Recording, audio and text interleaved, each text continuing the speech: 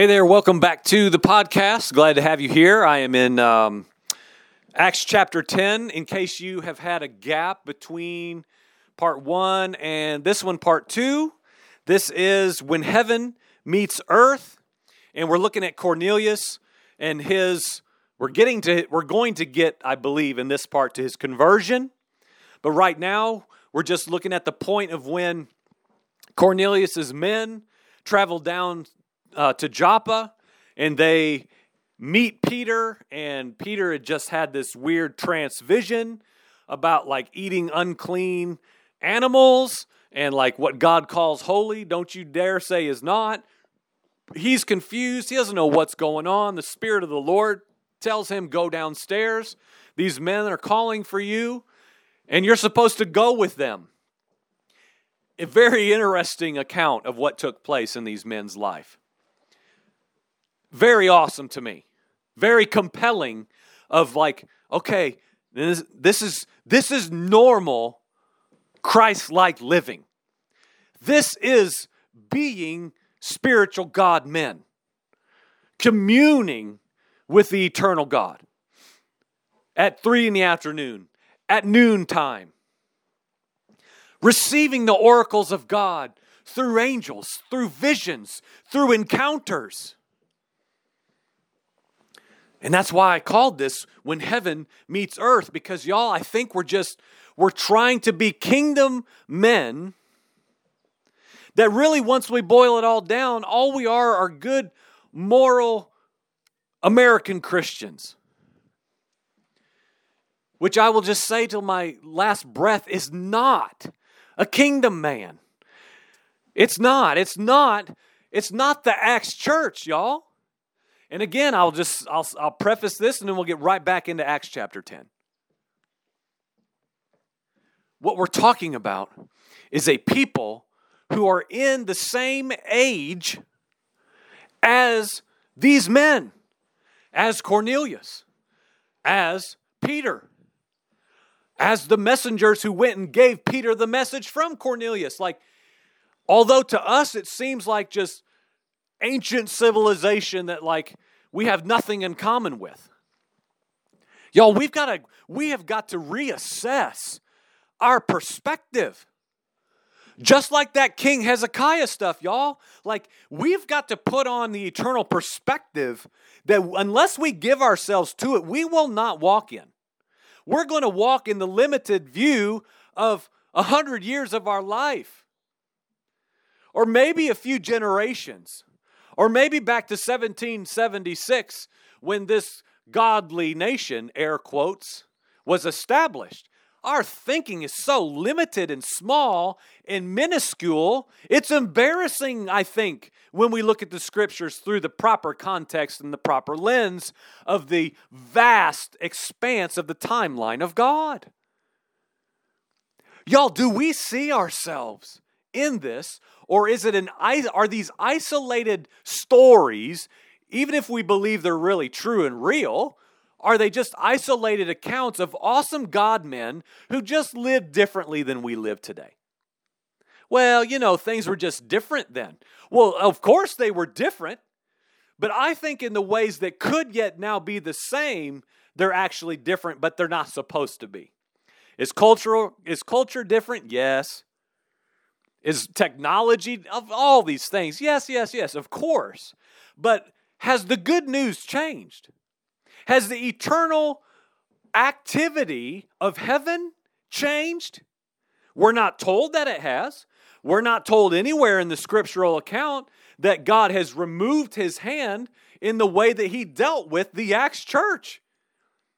I don't see that anywhere in Scripture saying, and then there will come an age in the 1900s and the 2000s of when God doesn't meet with men anymore the way he did in Acts. I don't see that. And so then what's the problem? The problem is humanity. The problem, even more so if we scrutinize it even more, is the problem is God's people. We, again, have forgotten who we are. We've forgotten how God deals with men. I want to be like these men in Acts 10. I have had encounters with God. I have had times and seasons in my life when heaven has met earth, and everything in my perspective is turned entirely upside down. And my perspective, let me just go here for just a second, because this came up in a conversation last night as I was giving my testimony, for lack of better words, to someone I had not met before. And we landed on when I had my stroke in 2009. And that must have been hard, brother. Man, that must have just really been a tough season. And my response from a very true place was, it was probably the most beautiful season of my life. It was one of the best seasons of my life. Now, why is that? How in the world could I say that? Well, because when my physical body was deemed completely incapacitated, I felt like my spirit, man, was thriving. I felt like something in me was awakened that had been dormant, buried underneath my carnality and flesh. Now, I was born again. I was born of the Spirit. I was a spiritual man. There was a lot going on in my life right then that actually propelled me into that place that was beautiful. Absolutely. I knew God. He had purchased me and redeemed me, and I had been regenerated. But something within that experience was so vibrant and alive, and I felt free in a way I had never felt free before. Well, why is that?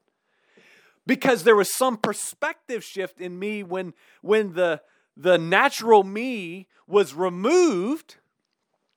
The real me, the spirit me, the spirit that I committed to Yahweh God in the immersion waters 3 weeks ago, when I said, into your hands I commit my spirit. That was something where heaven met earth in me. And I believe that's something I can perpetually walk in, and not just walk in metaphorically, but I mean like in the activity and in the function of my daily life. Because why? Acts chapter 10. These men were doing what they did. They were just doing what they did, living their life. But what were they doing? And let's get right back to the text. Cornelius was a devout man who feared God with all his household and gave charity to the Jews. It goes on, as we'll read in just a minute, so I'm not going to get ahead of myself. No, I said that in part 1. Another thing about this man, who he just was, Cornelius was a righteous, God-fearing man who was well spoken of by the Jewish people. He was a compassionate man. He was a good, godly man who communed with God. And so we are now in Acts 10:23. So Cornelius' men spend the night with Peter. As I ended part 1 saying, can we imagine what that was like that night? I bet they didn't sleep much that night. Again, we're talking the merging of the worlds. There was no Gentile church yet, y'all. And like Peter giving himself to the trance vision of wow, could this be what that was about? Because I kind of see these people as unclean, unholy, they can't come to God like I can. But as they were in his house, I have to believe that those walls began to come down. Heaven was meeting earth. The expansion of the kingdom was unfolding in Peter's house. So the next day, Peter got up and he left with them, and some of the brothers from Joppa went with him. Okay? So some of Peter's brothers went with Cornelius's men out of Joppa. And on the following day, he and the others entered Caesarea. Cornelius was waiting for them. And he called together his relatives, and he called together his close friends. He said, y'all, we're having a meeting tonight. We're having a gathering tonight, y'all. The Lord told me to send for this man, Peter. And I believe he's coming. And when he comes, we're going to be eagerly awaiting whatever it is he's bringing to us. I would like to say this is very similar to the revelation of the Ethiopian eunuch and Philip. I believe this is another example of the intersection reality. The revelation meeting the anticipation of the revelation and their need. Because how humble is it for Cornelius to do what he's about to do, y'all? I mean, really. How humbling for himself, his household, and all these other brothers and sisters that he called to hear this man bring a message that they don't really even know what it is. So Peter arrives. Cornelius met him and he fell down at Peter's feet and worshiped him, y'all. But Peter raised him up and said, "Stand up. I too am only a man. It's okay." This is how honoring this man was of the people of God, y'all. Do we understand that? How he was honoring, he was benevolent, he was compassionate. There was something about them that he saw was of great value. Whether he understood it or not, we have to give ourselves to believe that he saw something that was honorable and desirable. So Peter raises him up, and as Peter talked with Cornelius, he came into the house, and he found a large group of people already assembled. And he said to them, now listen to this, y'all. You know that it's unlawful for a Jewish man to associate with or even to befriend a Gentile. So he's saying, like, you know I'm not supposed to be here, right? You know who I am, right? It's not just like kind of bad or, well, this doesn't look good. Like, it's unlawful for me to be here. Yet God has shown me that I am not to call anyone common or ceremonially unclean. Therefore, because of this, because of what God told me by revelation himself, when I was sent for, I came without raising any objection. So I ask, for what reason have you sent me? Okay, same point made crystal clear the second time. Y'all, I shouldn't even be here. I shouldn't be associating with you, but God himself, who makes all laws himself that I keep and I follow, he was the antithesis of the Pharisaical mindset right here in this verse. Okay, this is what the Pharisees missed. The law-keeping perfection, rulers, authorities, that they could not let go of what God himself had established. But Peter, he got it. He got the revelation. He received the vision, the oracle, the trance-bringing revelation. The revelation-bringing trance, to be clear.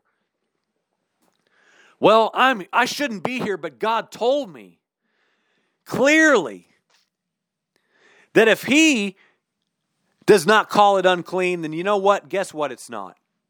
He's shown me that it's okay for me to be here. So I came without raising an objection. But I still don't know why I'm here. Isn't that funny? He's saying all these things just like concrete, solid, yes and amen. The Lord has come. He's given me clarity. He's spoken to me. He's obviously spoken to Cornelius. He must have spoken to you. You're here. You don't know me. But why am I here? Does anyone know why I came? Cornelius responds, this is so awesome. Cornelius says, quote, 4 days ago to this hour, I was praying in my house during the 9th hour, around 3 o'clock, and a man dressed in bright, dazzling clothing suddenly stood before me. And he said, Cornelius, your prayer has been heard, and your acts of charity have been remembered before God, so that he is about to help you. Okay, so just 2 quick points out of this. When was the last time a man dressed in bright, dazzling clothing, an angel, showed up in your prayer time and spoke to you the oracles of God? Is that a tough question? Can we not talk about that? That hasn't happened to me this week. Has it happened to you? We have to ask these questions. And he told Cornelius what God was saying about the matter. Your prayers have been heard. The memorial has come up. And so then he goes on to say, and this angel told me to send word to Joppa and invite Simon, who's called Peter, to come here. He told me where you were staying by the sea with Simon the tanner. So I sent for you at once. You have been kind enough to come. Now then, we're all here present before God to listen to everything that you have been instructed by the Lord to say. Y'all, do we get this? Oh my gosh, if the church of 2019 could get this, where would we be? The angel of the Lord speaks to Cornelius. He responds. The angel of the Lord speaks to Peter. He responds. The intersection comes. Other people are invited in. The people respond. And they come in. And they're all right there in the same stinking room saying, what is it the Lord is saying? What is God saying? Where am I? 33? Now then, we are all here present before God to listen to everything that you have been instructed by the Lord to say to us. Oh, y'all. Oh, God, my heart groans for that. My heart groans to be that, and my heart groans to do that. To be one who says in the right way, because the Lord's confirmation of His word coming through another man, to say, oh, God, use this man to give me the oracles of the Lord. I've assembled myself. I've assembled my household. We are here for the oracles of God. And for me to receive a revelation, an oracle of God in a vision, in a trance, and be sent somewhere, and I intersect with somebody who says, oh my God, the Lord Himself has sent you. We are here assembled before God to receive the eternal word of Yahweh. Such anticipation, y'all. Such exuberant response. It's just like the Hezekiah people. A response, a response. We don't see any connection of people saying, who's this Peter guy? I'm not coming. He's not one of us. Oh, Cornelius, you're always having all these crazy ideas. I'm not doing that. You know, we could go on with all these different scenarios, but it's not in the text. These people willingly assembled to receive what God Himself was giving to them through a man. Opening his mouth. Verse 34. Peter said, most certainly, I understand now that God is not one to show partiality to people as though Gentiles were excluded from God's blessing. But in every nation, the person who fears God and does what is right by seeking Him is acceptable and welcomed by Him. You know the message which He sent to the sons of Israel, announcing the good news of peace through Jesus Christ, who's Lord of all. You know the things that have taken place throughout Judea, and he starts going on and on and on. It's very similar to the discourse that Stephen said as he was being stoned. It's the good news story. But the interesting thing is he's saying to these Gentile people gathered to hear him, they already know. He's saying, you've heard of this. You've heard of that. You've heard of this. You've heard of that. It started in Galilee after the baptism preached by John, how God anointed Yeshua, Jesus of Nazareth, with the Holy Spirit, with power. He went around, he was healing, he was doing good. God was with him. We were eyewitnesses of everything that he did. God raised him to life on the third day, caused him to be plainly seen, not to all the people, but to the witnesses who were chosen and designated beforehand by God, that is, to us who ate and drank with him after he rose from the dead. He commanded us to preach to the people, both Jew and Gentile, and to solemnly testify that he is the one who has been appointed and ordained by God as judge of the living and the dead. Talks about the prophets testify about him. And y'all, verse 44. While Peter was still speaking these words. Oh man, this just like shakes my spirit. The power of the seed. It's the power of the seed. Oh, God, help us to get this. The power of the seed was falling on fertile ground. The assembly of people in Cornelius' house were fertile ground. They were another depiction of the upper room people. So when that seed, the eternal seed revelation came from the mouth of Peter, what takes place? Verse 44, while Peter is going on and on and on about the Savior, Messiah, forgiveness of sins, preaching the gospel, the Holy Spirit fell on all those who were listening to the message.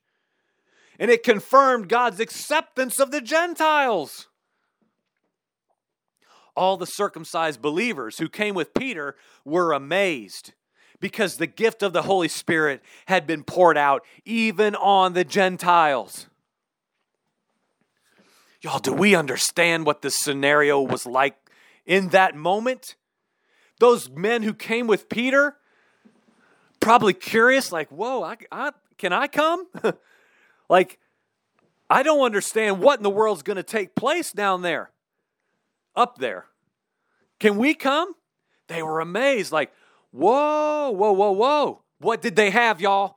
Listen to what I'm saying. They had a revelation of the expansion of the kingdom of God into all men. That's what's happened to me here in the last several months. It started with myself being in the kingdom of God, being God's people. And then I was actually transferred into it, removed from the dominion of darkness, into the kingdom of light by being born again, born of the water, born of the Spirit. And so now I had the revelation that I, in fact, myself am in the people of God. And now it's expanding beyond my own understanding or even purposeful going for it. The revelation that, oh my gosh, this is for all of humanity. This awesome miracle that's taken place in me. I now possess the eternal seed that wants to get out. It wants to go. It wants to multiply. These people in that room at Cornelius' house were fertile ground. And so when the revelation came, what happened? The Holy Spirit had been poured out. Verse 46, for they had heard them talking in unknown tongues, and they were exalting and magnifying and praising Yahweh. And Peter said, oh, y'all, what did he say? Can anyone refuse water for these people to be baptized since they have received the Holy Spirit just as we did? And he ordered that they be baptized in the name of Yeshua Messiah. Y'all, do we understand? What in the world does the Scripture say? The revelation comes and there's a response. The revelation comes and there's a response. If we are not responding, there has not been a revelation. Period. We are not walking on earth as it is in heaven. Because when heaven meets the earth, people move. Things happen. Things change. Angels visit men. Men have visions. Men travel. Men go. Men speak the good news. Because why? Because it's beyond them. It's beyond them. It's beyond their own people. It's for every single being who ever walks the earth. Well, what about, hey, they're on the outside. What about them? They're unclean.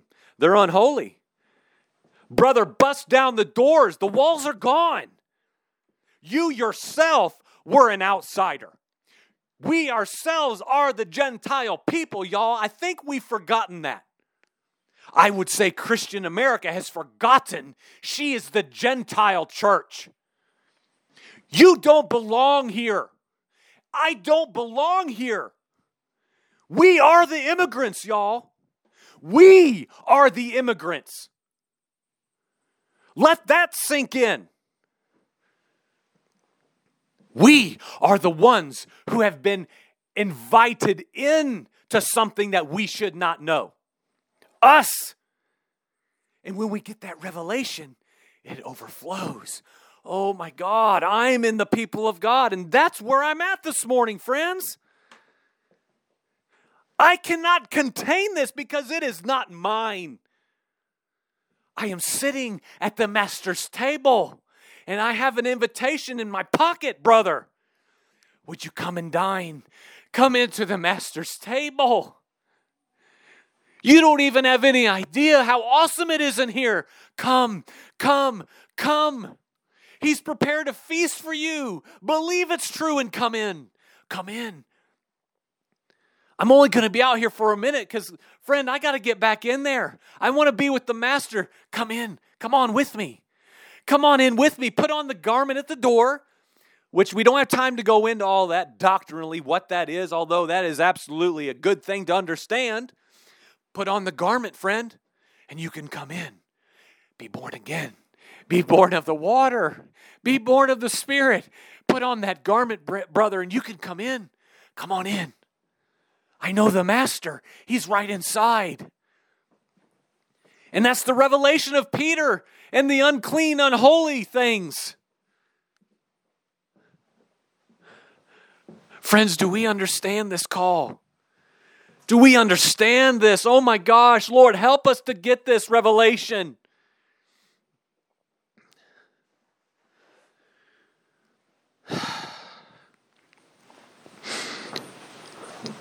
So y'all, let's step back. And as I'm always saying, you take a good hard look at your Christianity. Take a good hard look at your denomination. Stop making excuses. Well, I don't do that because, people just, they're just not good people and I just can't be a part of that. Well, I've been hurt so many times. I can't pray with anybody or talk with anybody or fellowship with anybody anywhere, anytime because, it's not about that. It's just me and Jesus. Like, do we understand what we're saying? And with the divisions and sects of modern day Christianity, just like there is no remote possibility for unity of the Spirit because of our differences. I have been given endless opportunities in the last several weeks, not orchestrated on purpose by me to bring this about, by the way, of different facets of the present body. Totally different facets that would never really merge. And I'm just asking the Lord, what is this? Why in the world now is this taking place? I believe because the Lord has put within me a gift of faith from Him to believe that there can be one church. There is one kingdom. There is one king. But what if I start giving myself in faith to believe that God might use me to be a unifier of all these divisions within His present day body? Oh, well, I can't do that. Those people are just fanatical, too loud, too out of control, no self-control. There's got to be order in the house of God. Oh, and then, they're too legalistic. They're too predictable. They're too quiet. You know what I'm saying?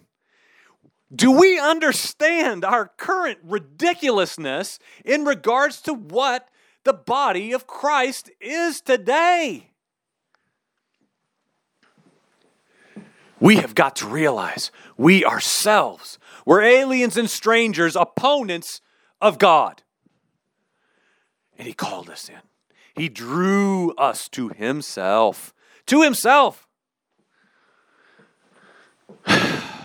This story, this account, I'm going to go in the house, I'm going to read it again. I love it. I want to be that. And so what does it look like when heaven meets earth, y'all? Do we have angelic encounters? Do the oracles of God come to you in whatever your prayer time with the Lord looks like? Is there one? Is it while you're holding a fork? Is it as you're falling asleep at night? What is your communing with God? What are we expecting? What are we posturing ourselves in faith that is a gift from God Himself again to even obtain and walk in our lives? I am thoroughly convinced, I have been for a long time, but way more now right now. Way more now than ever. I will have what I pursue. I will ascertain what I give myself to have.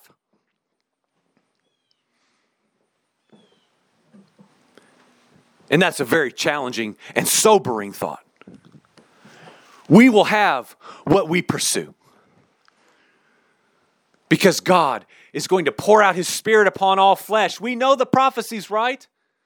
Well, who's it going to be poured out on? Who did it get poured out on in Acts chapter 10 in absolute closing? I'm just going to make this 2 parts because I feel like I've got the whole point here.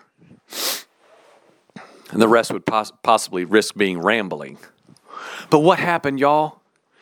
What happened? It's the same as the consecrated people back in Hezekiah's day. The people assembled expectant, bringing themselves a response, so much so that when the good news was in the process of being spoken, boom, Holy Spirit falls on all flesh. And what did Peter say? Peter could have said, oh, all right, that's enough for y'all Gentile people. You don't deserve all this. You're on the outside, you know. You're the shrimp of the kingdom. We're not having you. But no, Peter said, who can refuse water for these people to be baptized? They are just like us. We got to take off our boundaries, friends. We got to take them off. We've got to take it off. We got to take it off and burn it down and see every other man as one worthy of receiving the gift that we have been given.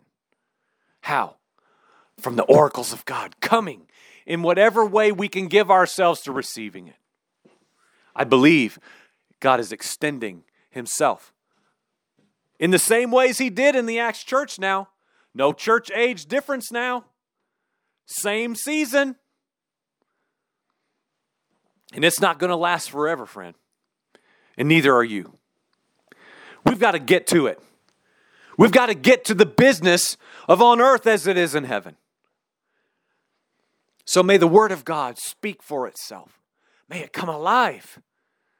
May it change us, like literally change us, alter us. When heaven meets earth, people encounter Yahweh God eternal. Amen.